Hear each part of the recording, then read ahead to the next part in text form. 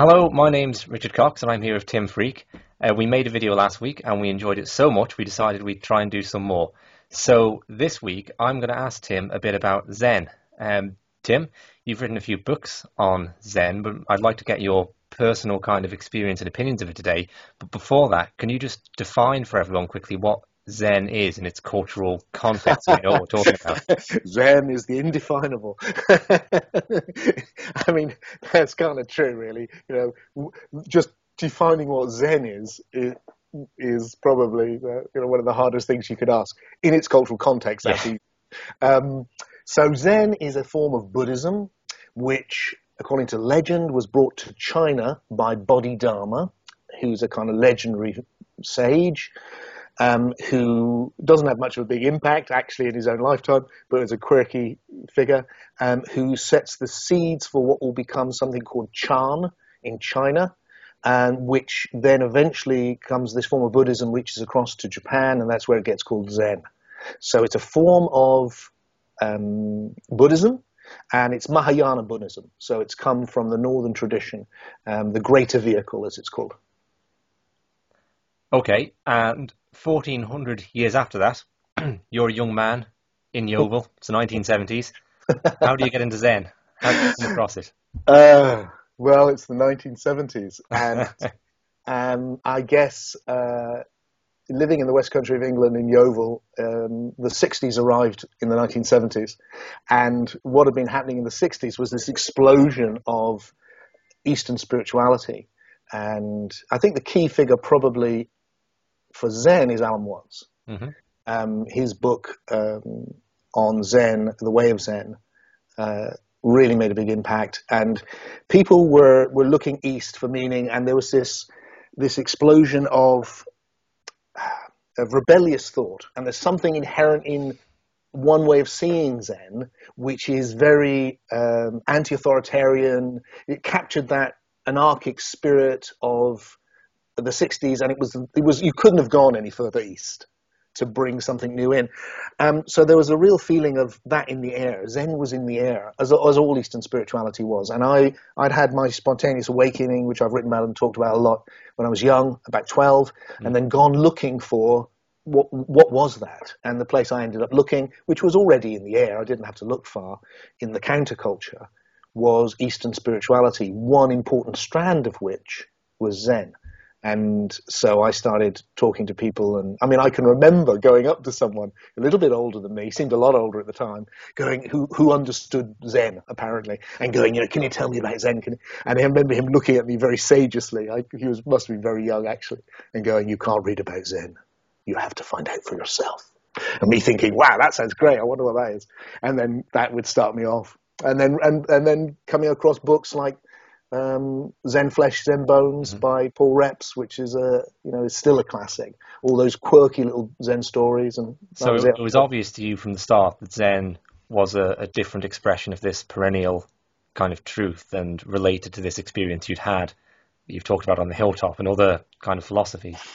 Well, yeah. I mean, I guess that developed quite soon for me because I was reading books like Aldous Huxley, The Perennial Philosophy, which was already starting the idea off in my head that all of these things were saying the same things in different cultures. But to begin with, it was just its sheer craziness, its audacity. And why I particularly like Zen is that it had started for me with my own questions and then my own direct experience of awakening. And here was a philosophy which seemed to be anchored in a direct experience of awakening, which kept on going, throw all the rest out, come back to have that moment. So how do you think, how do you perceive Zen contrasts with other kind of mystical philosophies, whether it's Advaita in India or the Christian mysticism? What's the kind of similarity and difference with Zen? Well, it really depends how closely you look. You stand way back and they're all kind of saying the same thing. Come up closer and you see there's cultural differences. Come up closer still and you see that within each tradition there's the whole range is actually in each tradition. So if we find the middle ground, which is the easiest place to contrast them, then there's this feeling in Zen that it's highly experiential, that it's not bogged down in dogma, that it really focuses on a kind of, what gets called crazy wisdom is a very central to it. In anything to wake you up, anything to wake you up, anything to wake you up. No rules, no rules. Actually, Zen isn't like that at all. And that's one version of Zen. That's what Alan Watts called beat Zen. That was the Zen we wanted to hear about. Yeah. Because it reflected where we were at in the 70s and the 80s.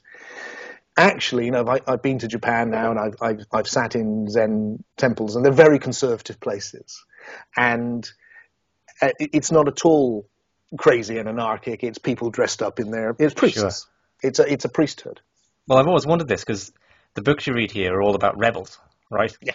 Like Ikkyu and the guy that breaks all the rules and burns statues of the Buddha or the scriptures or something, but that does rather imply there's a whole structure there to rebel against. Right? And you never read about it, but it's just always... Very good insight, and that's exactly right. So what you've got is this tension, which is actually in all traditions, because it's actually a tension in humanity between something which is which is conservative and something which is iconoclastic. So we associate in the West Zen with our iconoclastic spirit, and it's definitely there. The other thing is that there's a big difference, I think, in China and what happens in Japan. Oh, right. China and Japan are very different cultures. So in China, the early Zen seems far more Taoist. Something which Alan Watts pointed out was that he couldn't find any reference to meditation at all. Right. So, was it about looking at white walls then? There is now stories about Bodhidharma spending, 9 years or whatever in silence staring at a white wall. But you don't hear about that until the 11th century, 12th century. So earlier than that, we don't know what it feels like. It's much more organic, much more influenced. So it's a meeting, really, as one might expect, of this new Buddhism coming in with this much more fluid, naturalistic Taoist culture, where it really does feel like it's like that whole relax and be natural. But by the time it reached Japan, it's sit with a straight back and have people hit you with a big stick to keep you awake, which much more reflects that Japanese culture. But even in Japan, there's a lot of crazy figures as well. Yeah, I noticed that because Zen was one of the first things that really interested me, because this talk of being very in the moment seemed to resonate with experiences I'd had. And that's the first kind of time I picked up on people writing about something that related to an experience I'd had. So I latched onto that. But there seemed to be this almost unspoken contrast between the people whose quotations would appear in books from way back in time, and this kind of very natural flowing feel to it, and the writer of the book itself, who would be much more rigid, and you've got to kind of force yourself into the moment and try and stay there as hard as you possibly can. And that tension, permeates right through. I mean, Alan Watts ended up being a spokesman, especially after his experiences of LSD, for a very naturalistic Taoist form of Zen.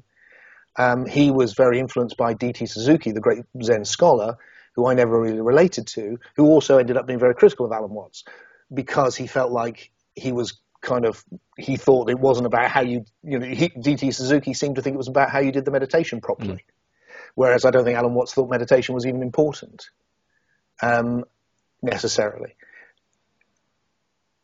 Interesting that the probably of all of the modern Zen teachers, the one that touched me the most deeply was Shunryu Suzuki, who came across and taught in America, and there's a collection of his talks called Zen Mind, Beginner's Mind, which I absolutely loved and still do. And what you get from him is somewhere in between, really. He really was very supportive of Alan Watts and much more able to, but he was also definitely in the Zen tradition. He was a trained Zen master and was able to, to talk about it from that perspective as well. So there's a whole range, and that's just the way it always is when you get up close. So I think the key thing with that is, my attitude is, okay, well, in that case, we should cherry pick the things which speak to us today in our culture and say, thank you very much, we'll have those. I know you've written in other contexts of Eastern spirituality about a baby in a bathwater effect. That's true of Zen too. You think that we've got to... I think it's true of all of them. I mean, I'm, and that may be a personal thing. I mean, I'm sure there's some people that get really drawn to the formalities of things. I don't. I really want the immediate experience. So what I look to Zen for is that its ability to just go and just cut through. Again, in Zen itself, there are two distinct paths. There's the immediate path and the gradual path. So the same dichotomy you get with all the rest. The gradual path, the image is to clean the mirror, clean the mirror, clean the mirror. Mm-hmm. Work on yourself. The direct path is just see right now. Don't wait a moment. See it now. Look at this moment now. So, I actually think we need both of those. I'm a paralogical thinker. I think they come together. That we don't have to fight between which is right. But the thing I look to Zen to is its ability to give me that Zen moment. And so when I wrote, for instance, Lucid Living, I think my understanding of Zen was a massive influence on the book. What I wanted to do in that book was not have any reference to anyone or anything. I just wanted your experience right now in this moment, as simple and as deep as it can possibly be. And for me, that's my Zen book. That's not a book about Zen. I've written 2 or 3 books, which I hope are really good, about Zen, but that is my Zen book. Does that contrast? I'm really curious to know.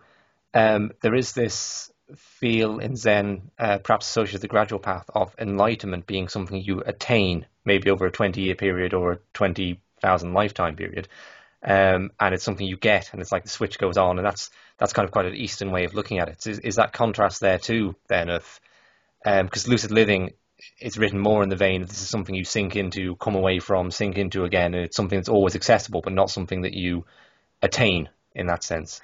Yes, there's a definite attainment idea which exists in the East, which is this arriving, and it goes right back to the idea of the circle of death, of samsara, of birth and death, that you can come off the cycle, that we're stuck in an illusion. All of those very common, actually, in the whole of esoteric philosophy. I don't like them.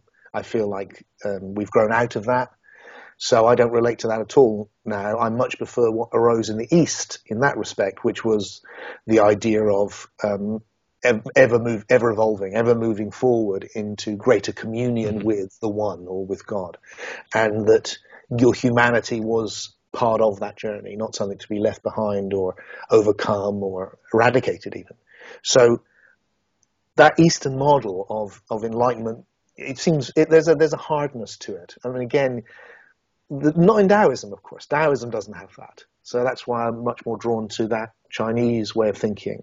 By the time it reaches Japan, then it really is. I mean, there's stories about Zen masters who kill their students with sticks to wake them up. And when questioned about this, goes, yes, but, for everyone I kill, one becomes enlightened. Yeah. And, I mean, these are probably apocryphal stories, but, there was a time when I would read those stories and think, wow.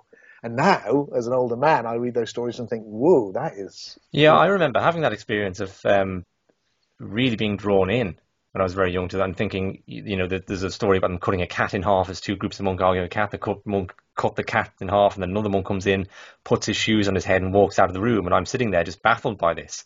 But also, as I got a bit older, disturbed by my ability to be taken in by that. And you think, well, this is how cults start, because I would have believe that for a while there, that of anything a Zen master did would have been justifiable because it's helping someone slip into this super state of consciousness. And that's the way it has become in a lot of cults, and I suspect it's like that in a lot of Eastern cults, like it is in Western cults, and certainly it is in the guru cults. I mean, that once you've got that, it is a dangerous idea. There's something like as a young man, I did find it attractive. There was a craziness there that was a way of breaking through convention. And it works too. I mean, I can remember times when I would be stuck in some repetitive action, either in an argument or just in myself. And I would stop and stand on a table and put a shoe on my head. And it would work. I would be in a different state of mind. It would be like, wait, Tim, what are you talking? Why are you stuck in this?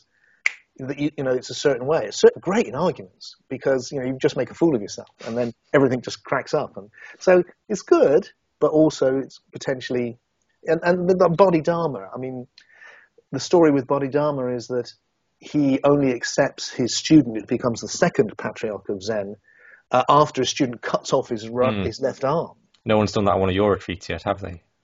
Well, Richard, I was going to mention that if you really wanted to get what I was saying, then I was thinking maybe you could do your right.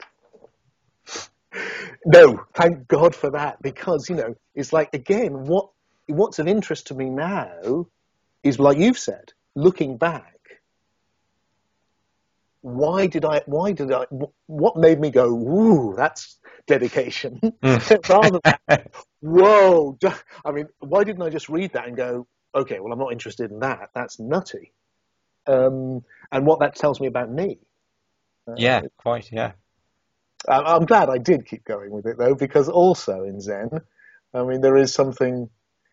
It's so anti-authoritarian. I mean, and as somebody who grew up with that spirit, my generation and the generation before, I think, were particularly caught up in that. There is something so sweet about it, and rebellious and naughty. Naughty, I think. There's a naughtiness which is kind of attractive. Okay, Tim. Well, to finish it off, then, thank you for all that.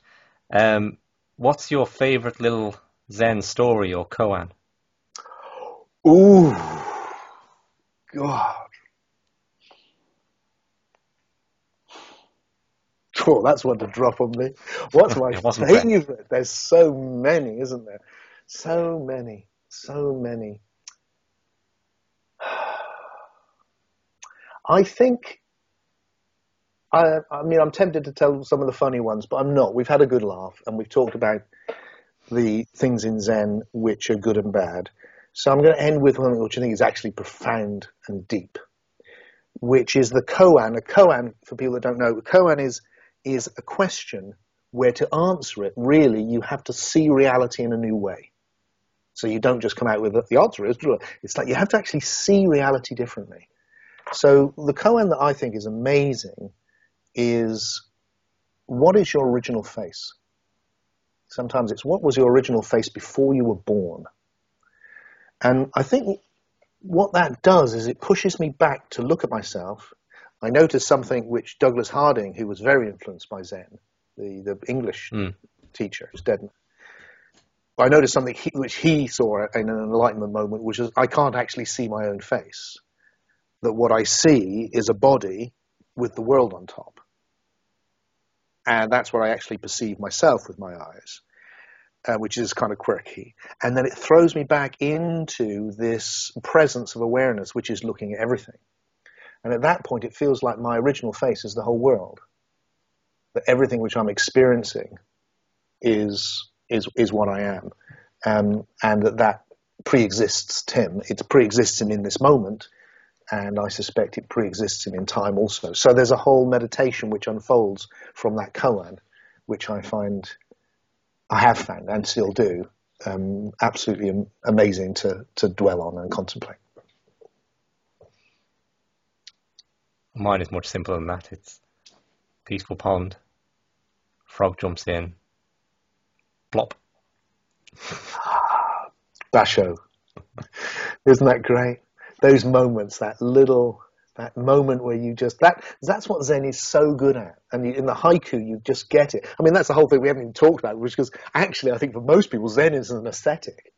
Zen is black and white pictures. Zen is minimalism, which is just huge for us. I mean, I'm sitting in front of an Apple computer, which is full of Zen design, and it's minimalism. Sitting in a Zen garden when I was in Kyoto this year, and just, and there's a whole, they've given us an awful lot in terms of just how we perceive reality through aesthetics as well, which is amazing. So, okay, well, I'm going to give you another one then to end with. Okay. The other great koan I love is just the word mu, which means not.